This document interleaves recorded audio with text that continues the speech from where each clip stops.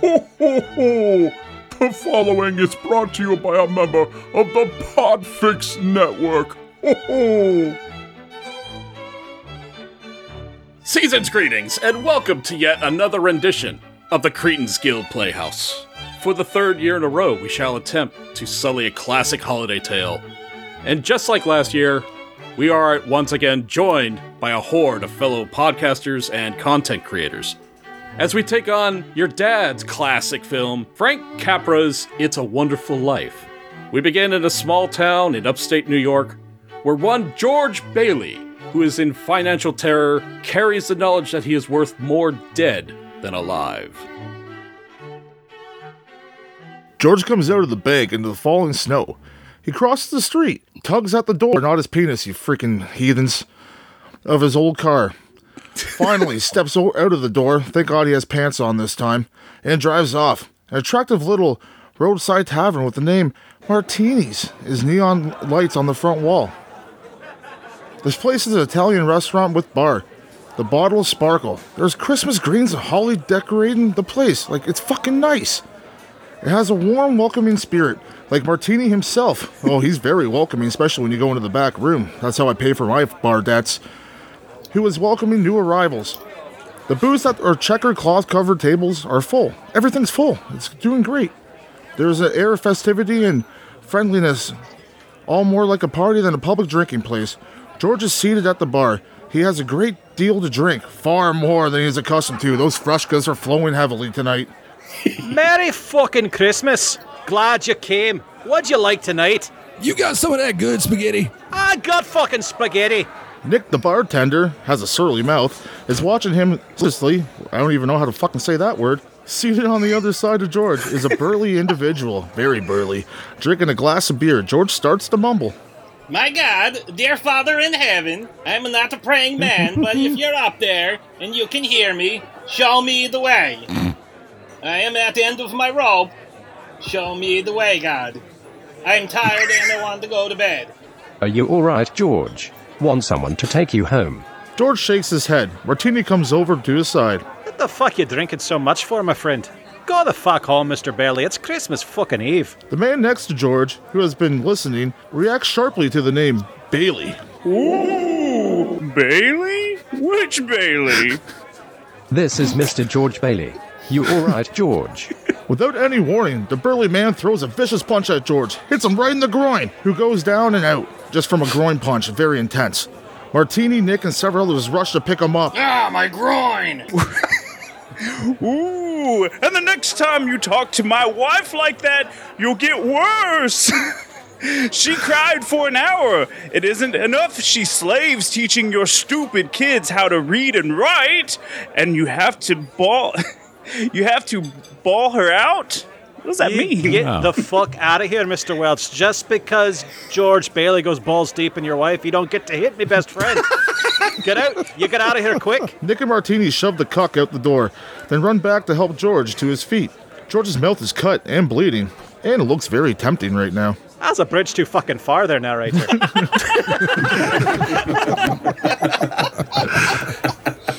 Ah, my cock holster. Who was that? Are you alright, George? Thanks for playing along, Nick. He's gone. Don't worry. His name is Welch. He don't come into my place no more. Oh, Welch. What a fucking dick. That's what I get for praying. Yeah, there's no God. He don't listen. That's the last time he come in here. You hear that, Nick? Yes, you bet. George starts to pat down all of his pockets in a huff. Oh, where's my merkin and my insurance policy? Oh, yeah, here we go. Please don't go out this way, Mr. Bailey. I'm all right. Nick and Martini try to stop him, but he shrugs them off. I'm not all right. I'm... Please don't go away. I don't fucking care. Go away. Get out. George opens the door and exits to the street.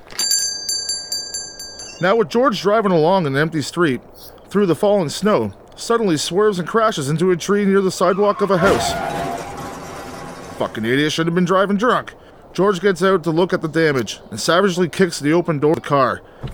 The noise brings the owner of the house running out. What do you think the fuck you're doing? George stands unsteadily near the car. Kicking your car! The front lights are broken and the fender is ripped. I'm thinking about chicken, I'm hungry. George stands dully looking at the damage. The owner up looking at his tree. Now look what you did. My fucking great-grandpa planted this tree. Well, it's his own dumbass fault for putting a tree where people drive drunk. George staggers off down the street. Hey, you. Come back here, you drunken fool. Get this car out of here. No! George is crossing the approach to the bridge and takes a narrow catwalk at the railing. George has stopped by the railing at the center of the bridge. He whips out his penis and pisses off of it. Snow is now coming hard, just like George will be later tonight. Giggity. Wishes. He stares down at the water. Despite trying to make up his mind to act, he leans over and looks at the water. Fascinated, glances around him, hunches himself as though he's about to jump. I want to live, not. From above George, a body hurls past and lands in the water with a loud splash. George looks down, horrified. Help! Help! George quickly takes off his coat, his pants, and everything else, and runs over the railing of the water and swims towards the stranger. I said help, there are teamsters down here. Okay, I'll be right down. Just let me take off my pants and jacket. Hell yeah. In your own time, honey. The toll house keeper, hearing the cries for help, comes running out on the bridge with a flashlight, which shines down the two figures struggling in the water below. It looks like they're kind of just having fun. George grabs a hold of them and starts swimming for shore. Tough to do while you're jerking them off. That's the only way you bring someone back to shore. Give them an old-fashioned. After a short time, the men inside the toll house shack... A very short time? What was that all about? I last longer, I swear. Finished on a fish. That's not a sea cucumber. George is seated before a wood-burning stove with his clothes drying on the line. He is sipping a mug of hot coffee, staring at the stove, cold, gloomy, and drunk, ignoring the man he saved at the toll keeper, preoccupied by his near suicide and his unsolved problems.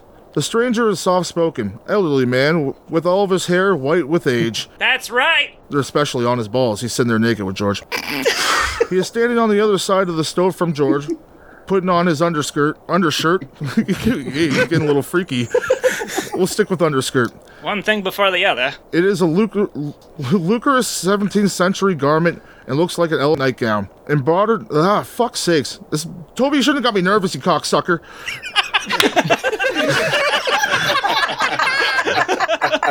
With embroidered cuffs and collar and gathered at the neck with a string. The toll keeper is seated across the wall, eyeing them suspiciously, wanting to fuck them both. The man who George saved from the water has become aware that the garment is amazing the toll keeper. I'm cracking a fucking beer, fuck this shit. What took so long?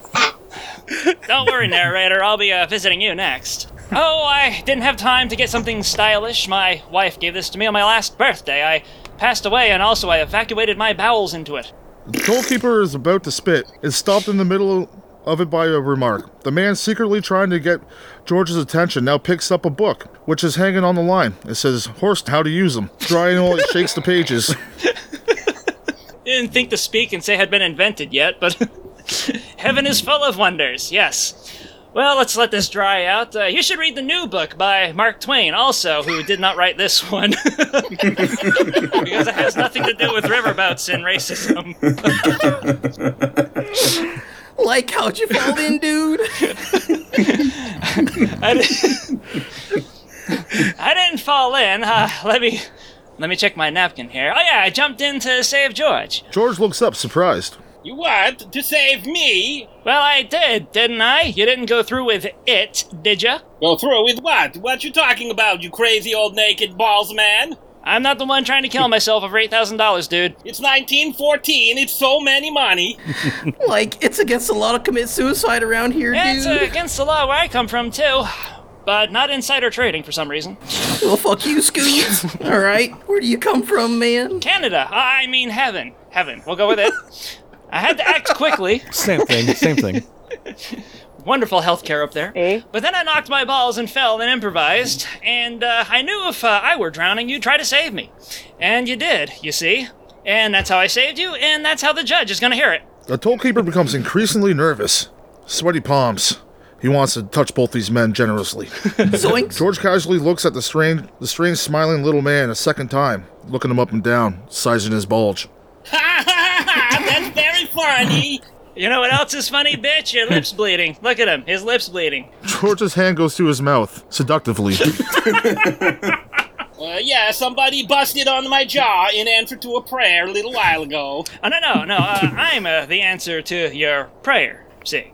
That's why I was sent down here. How you know my name? Is it because of my name tag? It would have been if I knew how to read. Wait a minute. Just kind of cannibalized my own joke. Well, never mind that shit. Oh, I know all about you. I've watched you grow up from a little boy. That's kind of weird. You are like Lupez, the town rapist. I mean, your house was all picture windows back then. You made it damn easy. Anyway, my name's Clarence Oddbody. That's a little too on the nose. AS2. AS2? I do not know how to make the letters sound. What that means. You're doing a remarkable job, babe. Angel, 0 class. Second class. Yeah. The tollkeeper's chair slips out from underneath him with a crash. Bang!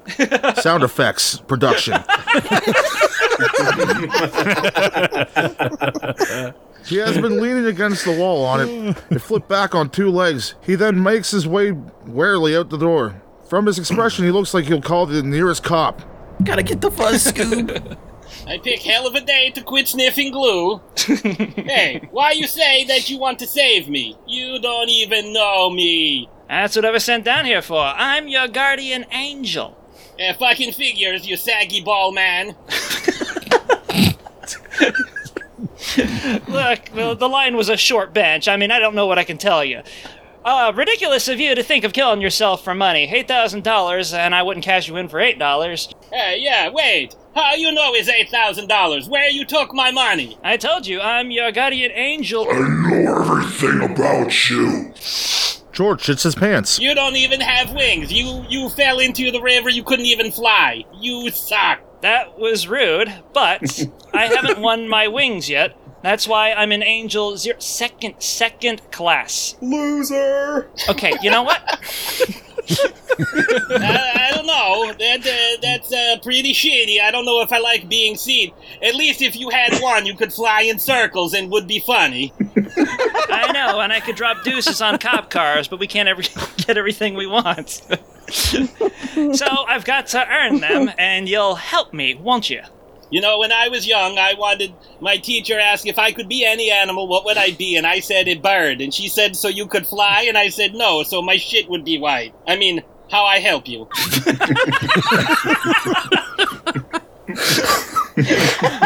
By 1, taking this cork and putting it in your backside.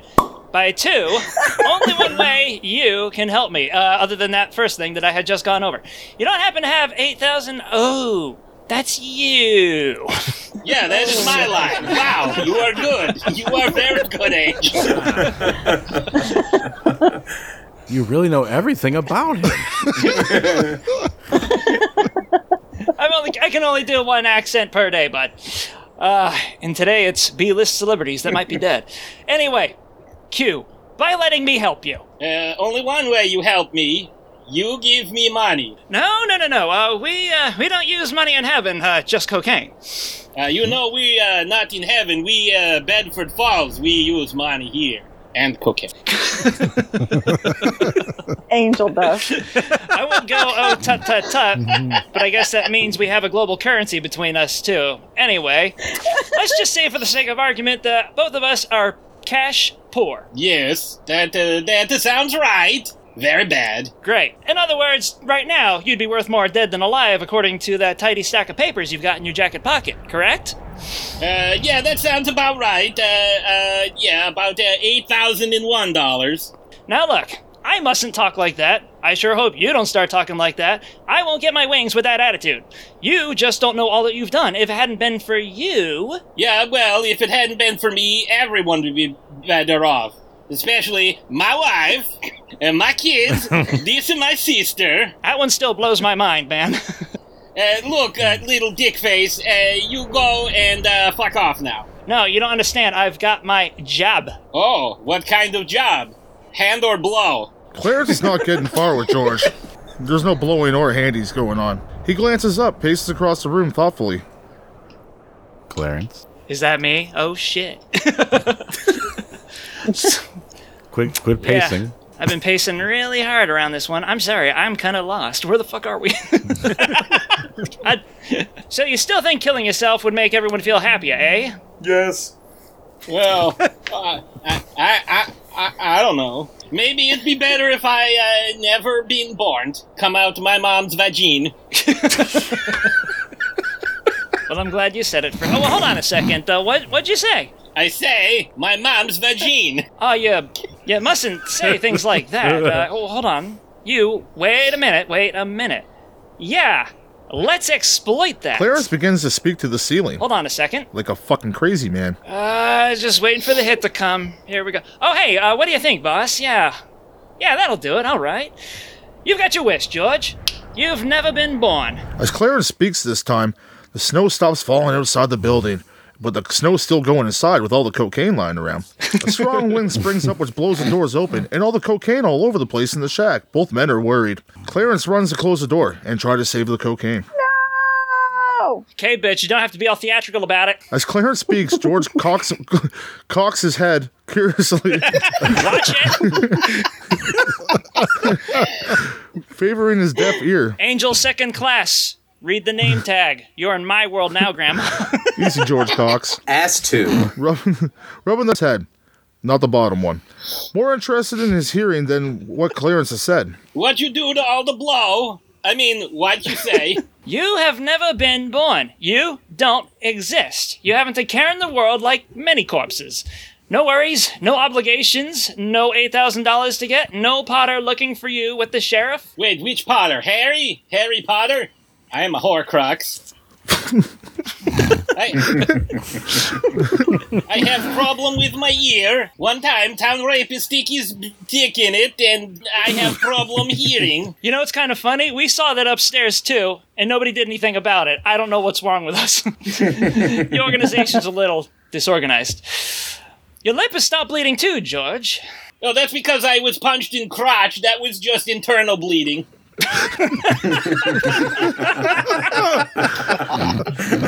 George looks around as though to get his bearings. It stops snowing out. George feels the clothes are on the line. He's still naked, which is kind of weird, but hot, but weird. They are dry now. Oh, look at that. The stove is hotter than I thought. This will feel nice on my bare buttocks. You also get clothes on, but it's optional. And we'll stroll up to my car and... No, you fly. You fly. You carry me, you broke-ass bitch. First of all, it's going to be a culottes-only affair for the rest of the night, and you're going to have to deal with that. Second of all, about the no wings thing... Oh, I forgot. You suck! That's rude! I don't know why I'm doing this. It's all pro gratis. Oh, yeah, the wings thing. Okay. The two men arrive at the same empty street where George's car swerved into the tree near the sidewalk. George and Clarence come up to the spot where George had left his car, smashed against a tree. George looks around, but his car is nowhere to be seen. Fucking call Scully and Mulder. And the tree is undamaged. What's the matter? The matter is divided into 4 different solid, liquid, gas, and sometimes plasma.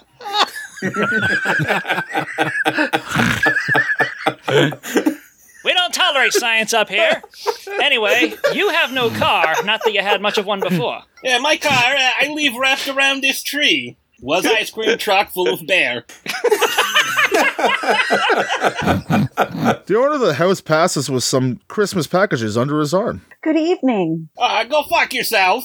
Where's my car? What the fuck did you say? I said my car. I crashed into your tree after I defecate in your bushes.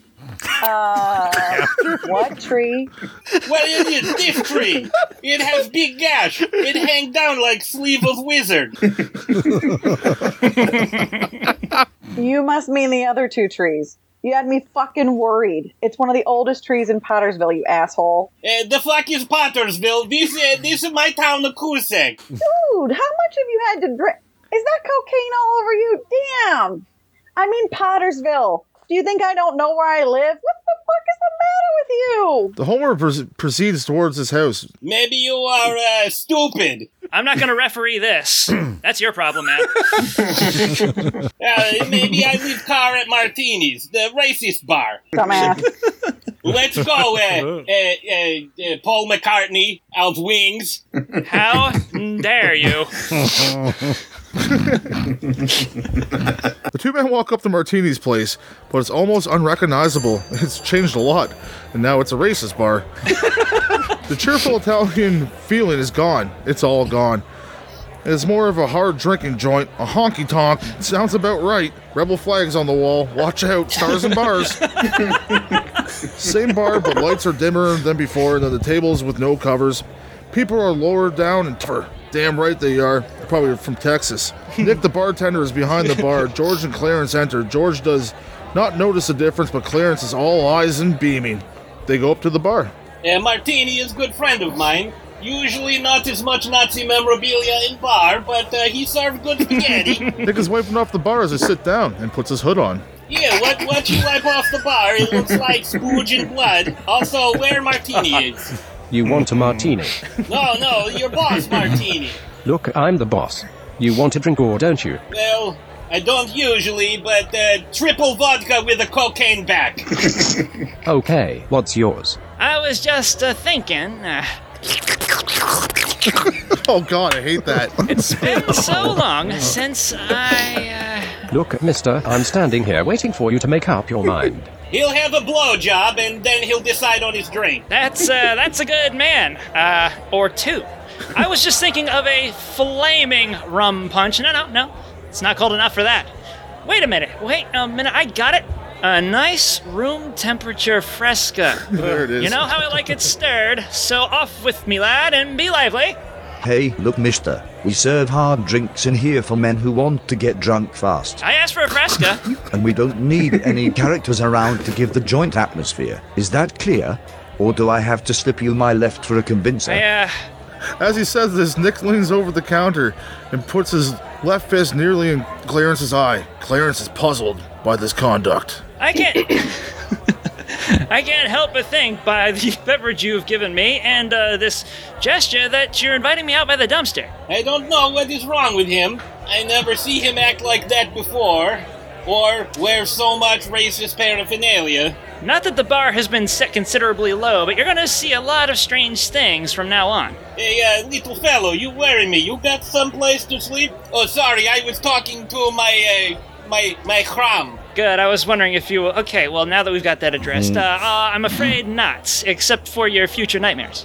You don't, huh? You got money, you buy my drink, right? Having been previously over this, may I remind you that I'm carrying some primo booger sugar.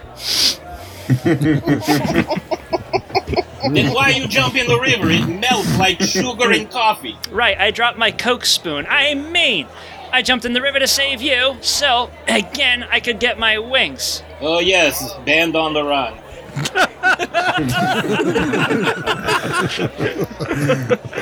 Nick has been listening to Wings a lot recently, and also to this conversation. He's pouring the drinks, bottle poised in his hand. The sound cash register bell rings from down the bar. Uh-oh, somebody's just made it. Made what?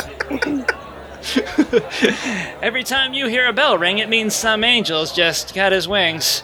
Well, certainly not you, dipshit. I know, I'm still down here. But, why, don't they believe in angels? Maybe Hell's Angels. This is racist bar. But why should they be surprised when they see one, besides the fact that this is Bedford Falls, and not Sturgis?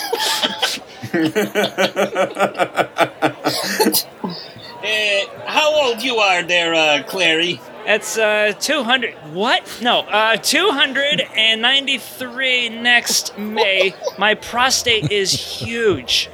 Nick slams the bottle down. His anus. Okay, that does it. Out you two pixies go. Through the door or out the window. Look, Nick, no need for defenestration. That little extreme. And that's another thing. Where do you come off calling me Nick? Hey, wait, is your name not Nick? What's that got to do with it? I don't know you from Adam's Fox.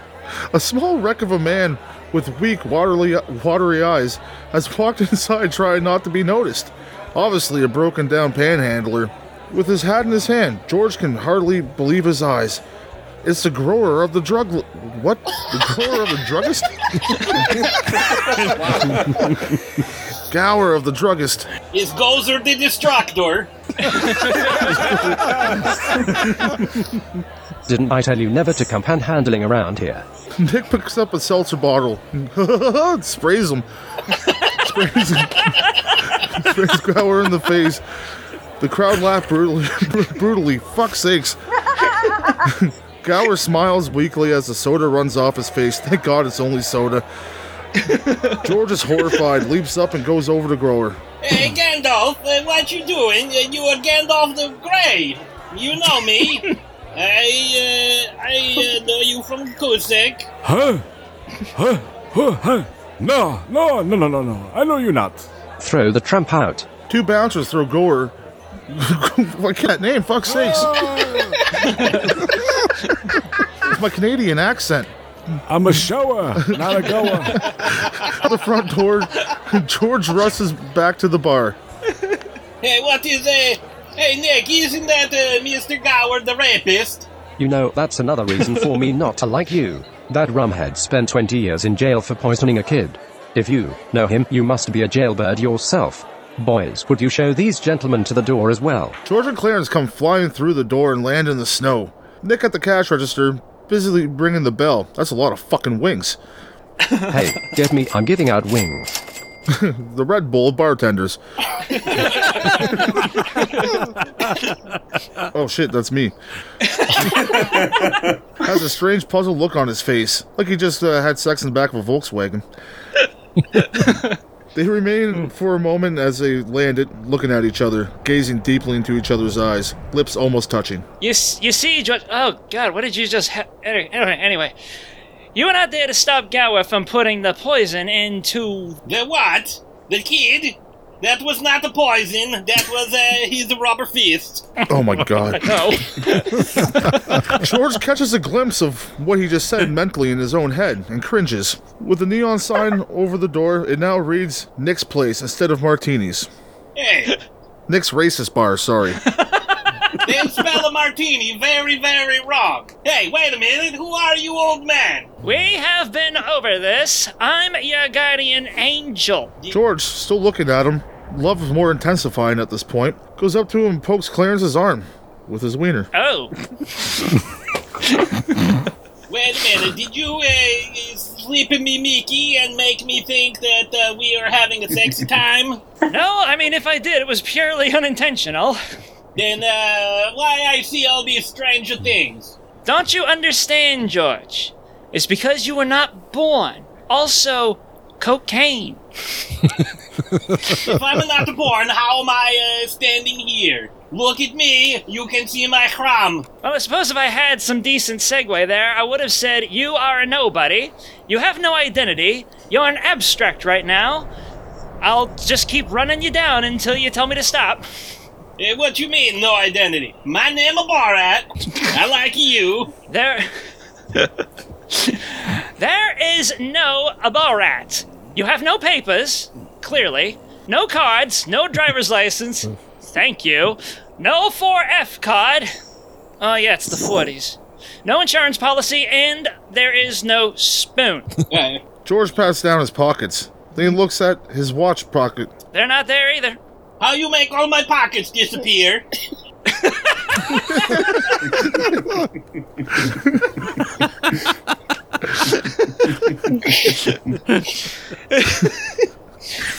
If the state of your pockets is shocking you, wait till you see what's happened to your testicles. Anyway, Zuzu's pedals are not there. Of course, because there's no pockets, apparently. I'm going to try to turn out my non-existent pockets out. George feverishly continues to turn his pockets inside out. You're a gift among gifts, George. You've been given a great gift, George. I haven't been given a great gift, but we'll see where this goes. A chance to see what the world would be like without you. Wait a minute. Wait. Why do I only have 3 testicles? Where did the other 2 go? You know what? They're probably still in the jar above my bed. I'm going home. Home? What home? You don't have a house to put all 5 of your testicles in. You shut up, you a crazy man. You're screwy, and you give me drugs, and now I don't have my testicles, and Nick is racist, and dour, and he no give me the poison to the children. Fuck you, I'm going home. George strides off hurriedly. Clarence slowly follows him, glancing up towards heaven as he goes, shaking his head in an epic facepalm. I don't want to know how I'm doing, Joseph. Just turn it down to 0. We'll get back to each other momentarily. Just keep it stum, all right? I ain't got time. George walks up to the town marker. The sign bearing the name of the town reads, Pottersville. George looks at it in surprise and starts up the street towards the main part of town. The character and feel of the place has completely changed. It is extremely racist now. When before it was a quiet, ordinary small town, it has now become in nature of a frontier village. Frontenac. There are nightclubs, cafes, bars, liquor stores, racist bars, pool halls, cocaine clubs, and meeting for people in white vans. And all that like, with blaring jazz music, the devil's music, that goes with the devil's lettuce, the majority of all of them. The motion picture theater has become a glory hole bar, and it's absolutely a wonderful place. You should stop by sometimes. I have spent wonderful fortnights there. Gower's drugstore is now a pawnbroker's establishment, and so on. George stops before what used to be the offices of Building and Loan. It is now a garlish electric sign over the entrance saying, Welcome, jitterbugs. A crowd of people are watching the police, who are raiding the place and dragging out a number of screaming women, who they threw into a patrol wagon. George walks up and one of the cops. Hey, why you take all the women's, and also where the Building and Loan is? The building and what? Loan is not hard word, stupid. They went out of business years ago. George sees the struggling figure of a woman, arrayed as a butter tart, being dragged into the patrol wagon. Hey, is Velvet a town prostitute? Velvet Dick! I know. I know that girl. She nice. She is my sister. The cop shoves George to one side. He looks around and sees Ernie's taxi cruising slowly by. Hey, Ernie, don't eat cookies in the damn bed! Ass, gas, or grass, no one rides for free where you live. You take me home, I am off my nut, and my nut off on you. Ernie stops the cab and George enters it. Where do you fucking live? I live in Kusek, a small town in Kazakhstan renowned for potassium. All right, so you live at the banana hammock. He pulls down the flag on the meter and starts the cab. Ernie is puzzled by the stranger, but a little bit eroticized by him, too. Now you looky here, Ernie. You straighten me out and finish me off. You are Ernie Bishop, and you live in the Bailey Park with your wife and somebody's kids. You seen my wife? Seen your wife? Oh yes, we have great sexy time. Listen, bud, what's the idea? I live in a shack in Pottersfield. My wife ran off 3 years ago with some fucker and took the kid. I had never seen you before in my life. Yeah, it's fine. The kid was ugly, not yours anyway. Didn't matter. You just bring me to my house. As Ernie turns a corner, he passes the burlesque house, and they stop off for a good old-fashioned. He sees Bert the cop standing beside his police car. Attracting his attention, he motions to Bert to follow him, indicating he has a nut in the back. Bert gets into his car and follows. Once at the house, George gets out and looks around. Yo, this your fucking house? Yes, I did not mean to nut in the back. It happens all the time, don't worry about it. But this fucking place ain't been lived in for 20 years, pal. Yeah, well, it's wrong. We use metric system. George is stopped momentarily by the appearance of his house. Windows are broken, the porch sags, just like his balls. Doors and shutters hang askew on their hinges. George approaches his house. The police car has pulled up beside the cab. Both taxi driver and officer stand watching George's actions. George starts beating off feverishly. What's up, Ernie? God, I don't fucking know, but you best keep an eye on this guy. He's batshit. Ernie switches on a spotlight on his cab. He turns the beam towards the old house. The interior of the house is lit up here and there ghost-like. But Ernie's spotlight, no furniture, multiple cobwebs, wallpaper hanging, stairs are broken and collapsed.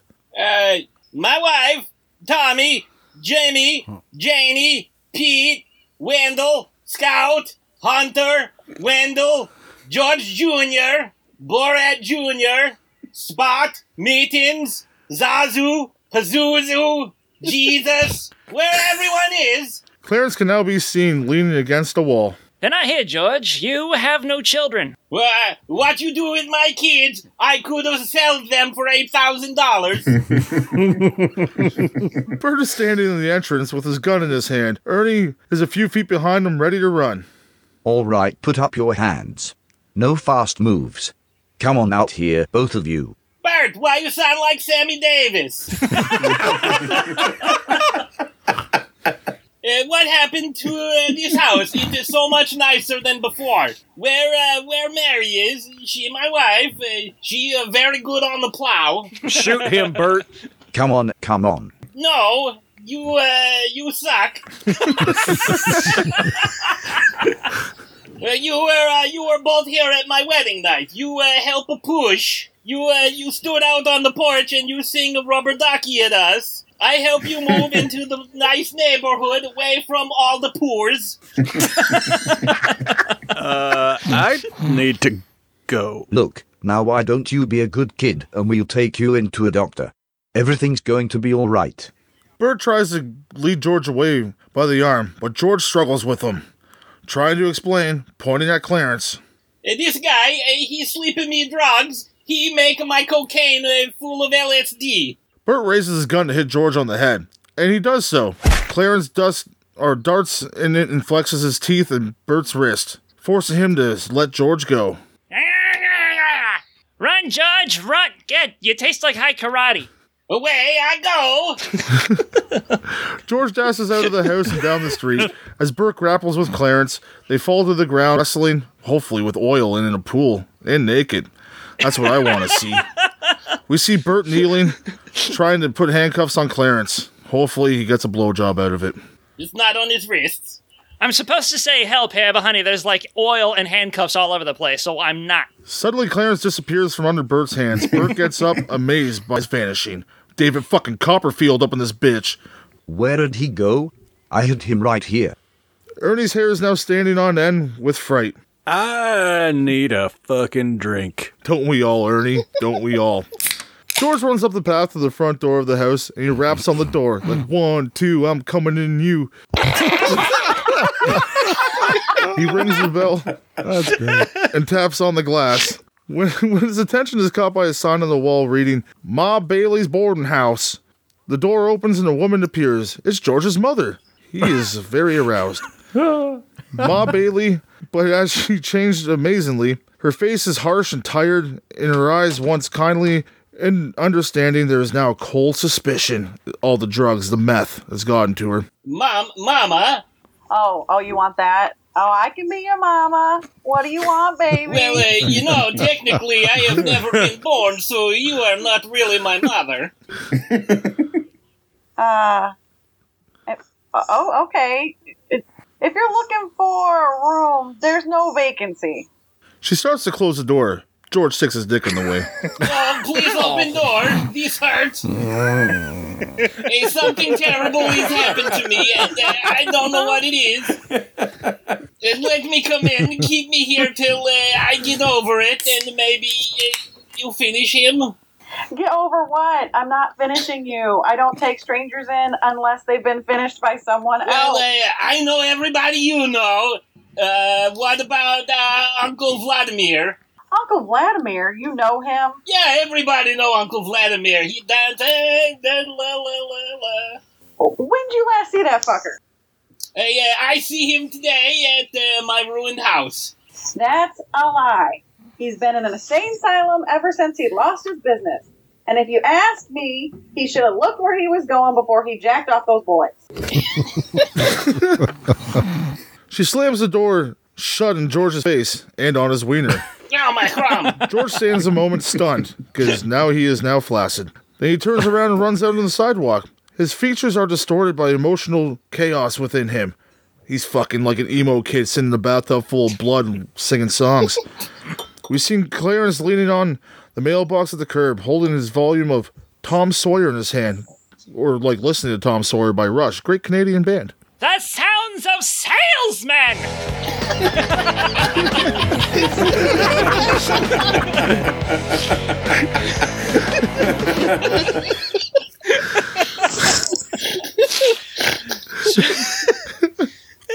Someone just snorted.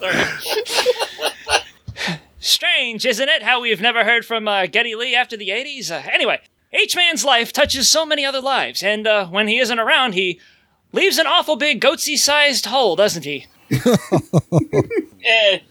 I heard you are wizard. You put some kind of gypsy spell on me, and this, I know, this happened when I had cocaine martini. The two approach a tree from which the Bailey Park sign once hang. Now it's just outside a cemetery. Wonderful place, go visit. With graves where the houses used to be. This is pretty cool. You can hang out here and write all your bad poetry, you emo kid, you. Anyway, so, are you sure this is Bailey Park? This seems more like My Chemical Romance Park.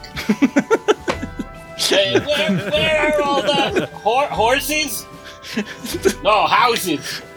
And how many Christians are there in Eastern Bloc Europe? Sorry to get off track there. You weren't here to build those houses. George wandering like a lost soul among the tombstones, joining the Black Parade. Again, George stops and stares at eyes at the tombstone. Engraved the name, Harry Bailey. Feverishly, George scrapes away the snow covering the rest of the inscription, which reads, "In memory of our beloved son, Harry Bailey, 1911 to 1919. Damn, that's not a long time. I'm sad now. That's some seriously astute narration there, narrator. I'm here to be astute. I'm the astute one. I don't even know what that means. You're the astutest of the astuters. Your brother Harry Bailey broke through the ice and was drowned at the age of 9. That is lie. It says 1911 to 1919. At most, he was 8. What kind of angel you are? What kind of math they use in heaven? You fucker. Also, he won Congressional Medal of Honor, 2 Purple Hearts, a red balloon, and green clover. Every man on that transport died, like I'm dying right now. Harry wasn't there to save them because you weren't there to save Harry. You see, George, you really had a wonderful life. Don't you see what a mistake it would be to throw it away? Hey, Wonderful Life, that is the name of the movie. Shit, yeah? Also, where is Mary? There's something about her. I have to give her the hair gel. I don't want to tell you something about Mary. That's a long story. Well, I don't know how you know these things, but where is she? If you know where she is, tell me where is my wife. I'm not supposed to tell. Oh, who's gonna tell you? The big bad Jeebus and Booger Man? You're not going to like it, George. George grabs Clarence by the shirt collar. Is she number 3 prostitute in all Pottersville? Not even 8. Where's she at, dog? There must be some easier way for me to get my wings. Actually, this whole heaven thing's a bit overcooked. I'm kind of thinking about it again. Maybe she is outside and closing up the library because she never got married. You know, the thought had occurred to me, but I'm sitting here rubbing a broken coccyx and having an internal struggle. Maybe, buddy, you better listen. You hit the streets and you go hunt it down yourself. I got my own problems. The ability to fly ain't worth it as far as I'm concerned. Anyway, off you go. This definitely will not seem weird if I just run up to her.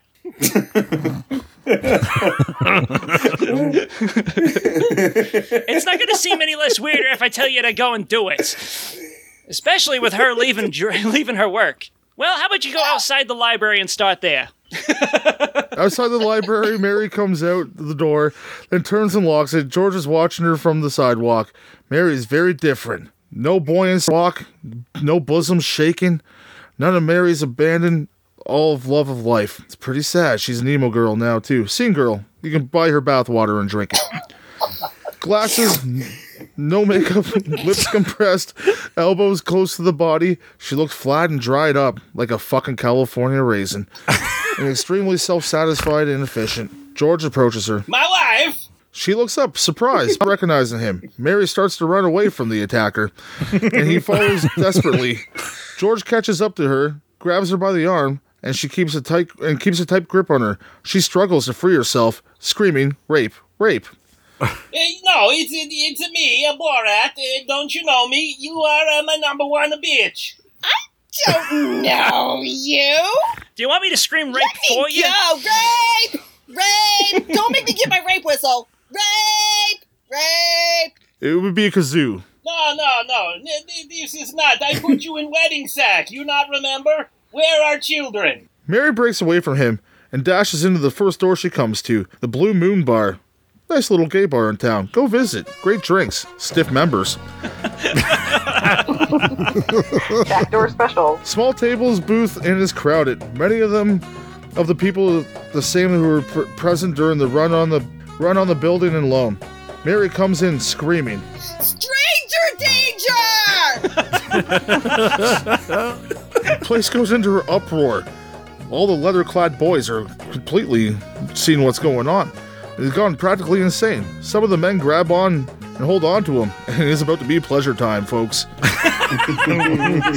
Hey, let me go. Oh, don't let me go. Wait, Mary, don't run away. Hey, Tom, you look like you have something to say. Do you? Won't somebody call the police? Hit him with the bottle! That man! Stop him! Unless he has cocaine, then bring him right this way. Tom, Ed, and Charlie, that is my wife, and I have a cocaine. Mary lets out a final scream when she sees the cocaine. My wife! Then faints into the arms of a couple of men at the bar. George can't fight through the men holding him back. Desperately, he thinks of Clarence and heads for the door. Clarence, where the fuck you at? I don't like this. Just as George breaks through the door, Bert arrives in his police car. He gets out and heads for the door to run into George as he comes out. Oh, it's you. He grabs for George, grabbing him by the cockles, who lets him have one square of the bourbon.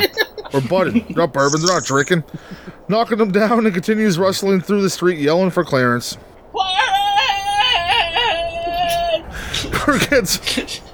Bert gets up and takes out his gun. Stand back! There's a hurricane coming through!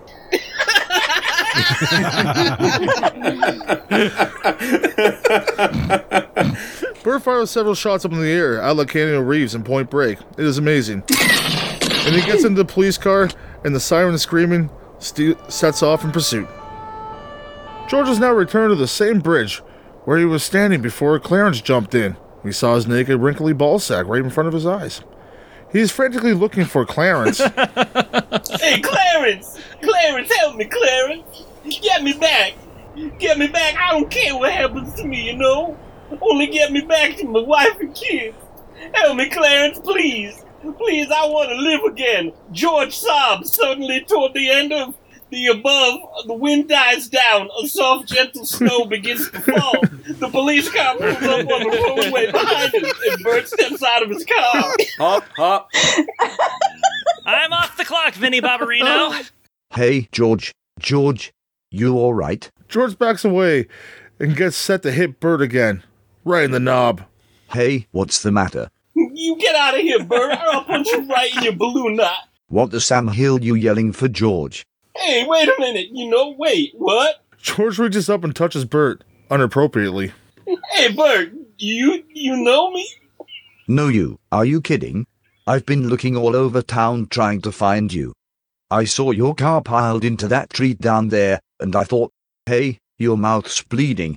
Are you sure you're all right? George touches his lips with his tongue, wipes his mouth off with his hand, laughs happily.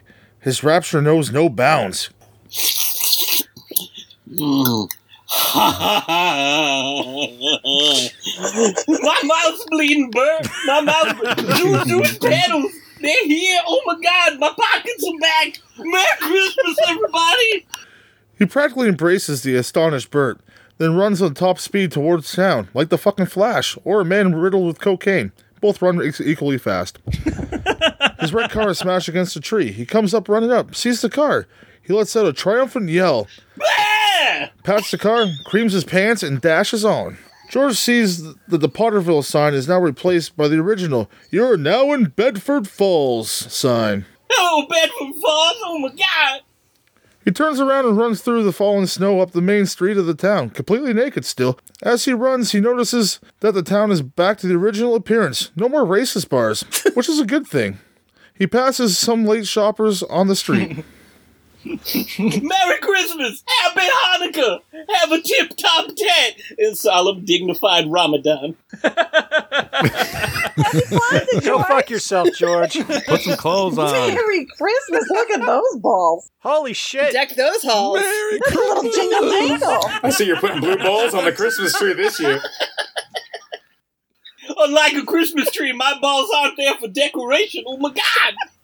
Merry Christmas, Bawdy House! Merry Christmas, Bordello! Merry Christmas, Burlesque House! Merry Christmas, Building Alone! George notices a light in Potter's office window and races across the street. Potter is seated working at his desk, his goon by his side.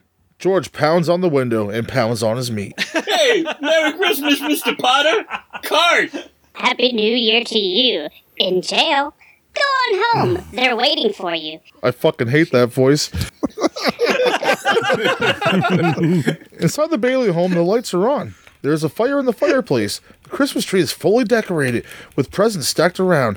Carter, the bank examiner, a newspaper photographer, getting ready for a cuck session, and the sheriff are all waiting at the hall for George. George comes dashing in the front door, still naked. Mary, Mr. Carter. Oh, hello, Mr. Bank Examiner. I want you to know I just rubbed my balls all over Mr. Potter's window. Oh my God. Deficit, Mr. Bailey.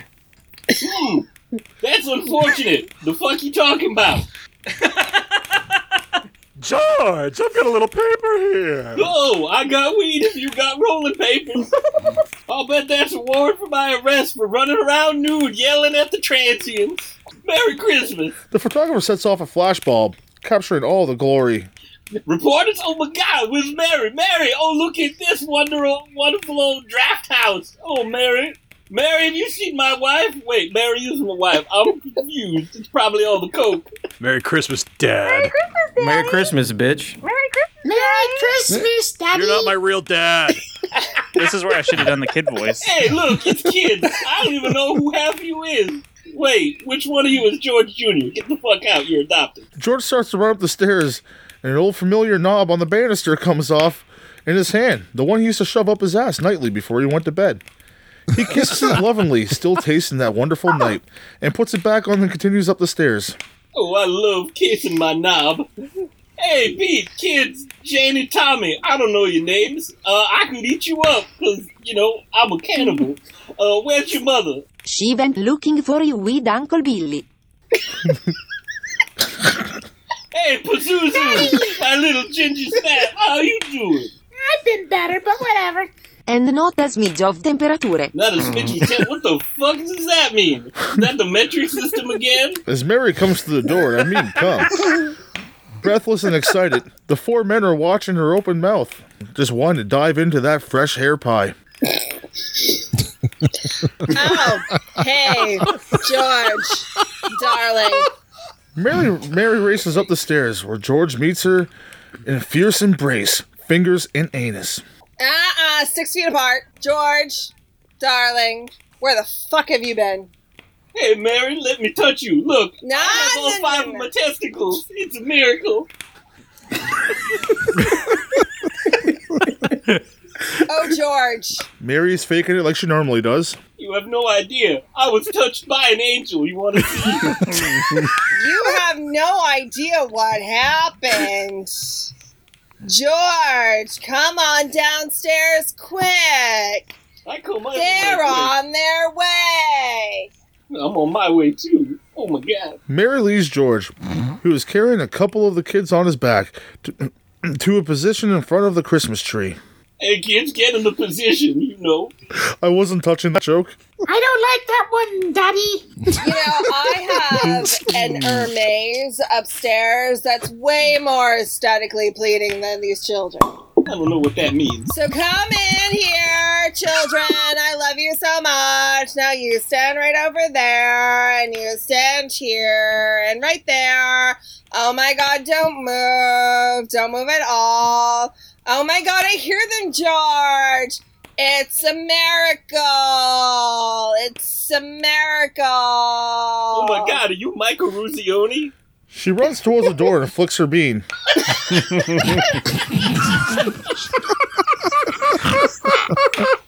Yeah.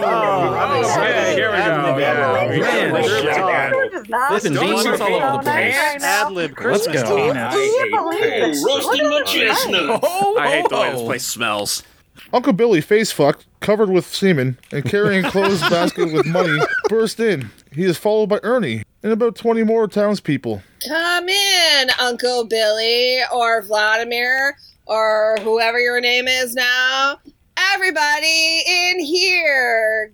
God, this movie sucks so much. Uncle Vladibil, Mary, and the crowd come into the living room. A table stands in front of George. George picks up Zuzu and protects her from the mob. Uncle Billy dumps the basket of money onto the table. It's all the cocaine payments. The money overflows and falls over. Isn't it wonderful? The rest of them greet George with greetings and smiles and handies galore. Each one comes forward with money in their pockets, in shoe boxes, in coffee pots. Money pours onto the table. Pennies, dimes, quarters, dollar bills, which were used to snort up the cocaine. They still have remnants on it. Small money, but lots of it. More people come in. People just keep on coming and coming and coming. The pace becomes a bedlam of semen. It's so sticky around these. Oh, wow. What the hell? It's in between my toes. Oh, that's gotta be a fire hazard with all these people in here. Holy shit. Have you seen all this money? Can't get a word in Came right edgewise. out of my snap. A bunch comes in and pours out his money. Mary stands next to George, watching him. George stands there overcome and speechless as he holds Zuzu. Let go, Daddy. George does not let go. As he sees the familiar faces, he gives them sick grims. Mary did it, George. Mary did it. She told a few people that you were in trouble, and she signed up for OnlyFans, and they all bought her subscription. You're fine. You're fine. They didn't ask questions. They just said, as long as you're naked, you can count on me. You never saw anything like it. Tom comes in after seeing the feet pictures that Mary posted online, digging in his purse as he comes. Oh God, fiscal solvency. Several people step up behind Tom and form up a queue line. They all just want to sniff Mary's feet. Hi, hey, I made the rounds of my accounts. Line forms on the right, Mr. Martini. Merry Christmas. Step right up here.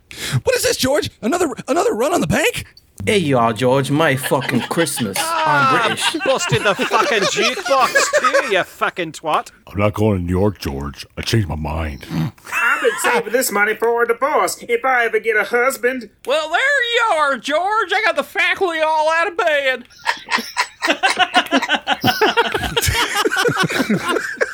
Now, just a minute. Quiet, everybody. Quiet. Quiet. Fucking quiet. Now, this is from London. Mr. Gower cables you need cash. Stop. My office instructed to advance you to $25,000. Stop. I don't know how to read a telegram. Hee-haw. Merry Christmas. Sam fucking Wainwright. Cheers! Yeah. Mr. Martini, I would offer you some wine, but somebody seemed to drink it all. So can I interest you in a nice diet fresca? None of the calories, none of the taste. As various members of the family bring out a punch bowl and glasses of the salty Fresca, Jamie sits down at the place and strikes a chord. Or the piano, not a place. I guess the piano was a place. Starts playing Piano Man. So sing us a song, Mr. Piano Man. Hey, don't touch my piano, you syphilitic whore. She also has syphilis, and I find that endearing. She starts playing Hark the Herald Angels Sing. People are coming in and dropping their money on the table. Carter, the bank examiner, makes a donation. The sheriff sheepishly looks at George and tears his pants off in the warrant as well. He is erect and fucking rigid. In the midst of this scene, Harry in his naval uniform enters. Why, hello everybody. Ignore that other southern gentleman. I am back from the war. I did not die at 8 years old or 9. Hello, George. How are you, good sir? Hey, look, it's Harry. And, like, not just your name, but also a description of your balls. Use Cretin Guild's code at manscaped.com. Yeah, fucking looks like I got too late to the party. Everyone's jizzed all over the table. There's money. I'm ad-libbing because I only got 7 lines in this story, so I'm going to keep it going as long as possible. Yeah, the Navy's known for their flying accuracy. Harry, what about your banquet in New York? I left right in the middle of it in the banquet in New York, if y'all didn't hear that. As soon as I got Mary's telegram. Ernie hands Harry a glass of wine and Fresca as a chaser. Salty, salty Fresca. Fresca only for me. Yeah, I only like the salt of the sea ocean, the salt of these long lines and diatribes. Good idea, Ernie. A toast to my little big bitch brother George, the richest man in town. Oh. I love that you have a southern accent even though we're from upstate New York. That's awesome. Once more, the crowd breaks into cheering and applause. Yeah, fuck yeah. That's what I'm talking about. Fuck yeah. And someone blew a kazoo at their ass, which was amazing. That's a good party trick. Janie at the piano and Bert on his accordion playing. Who the fuck plays the accordion anymore? It's a lost art. I miss it. Bring back accordions 2021. His name is Bert Yankovic. Where the fuck did Bert get an accordion? They start playing Odd Lang Syne, whatever the fuck that means, and everyone joins in. Good luck, everyone. George, still holding Zuzu in his arms, glances down the pile of money and cocaine on the table. At this moment, perhaps because of the jostling of some of the people on the other side of the tree, a little silver ball, 2 silver balls actually drop down. The Christmas tree swings to and fro like a mesmerizing ball sack of an old man jogging with a silvery tinkle. Nice little tinkle, you know? You get the silver hairs bouncing in the right light. It's beautiful. Father, I am aware of your absence from the timeline. It has set into motion a horrific series of events.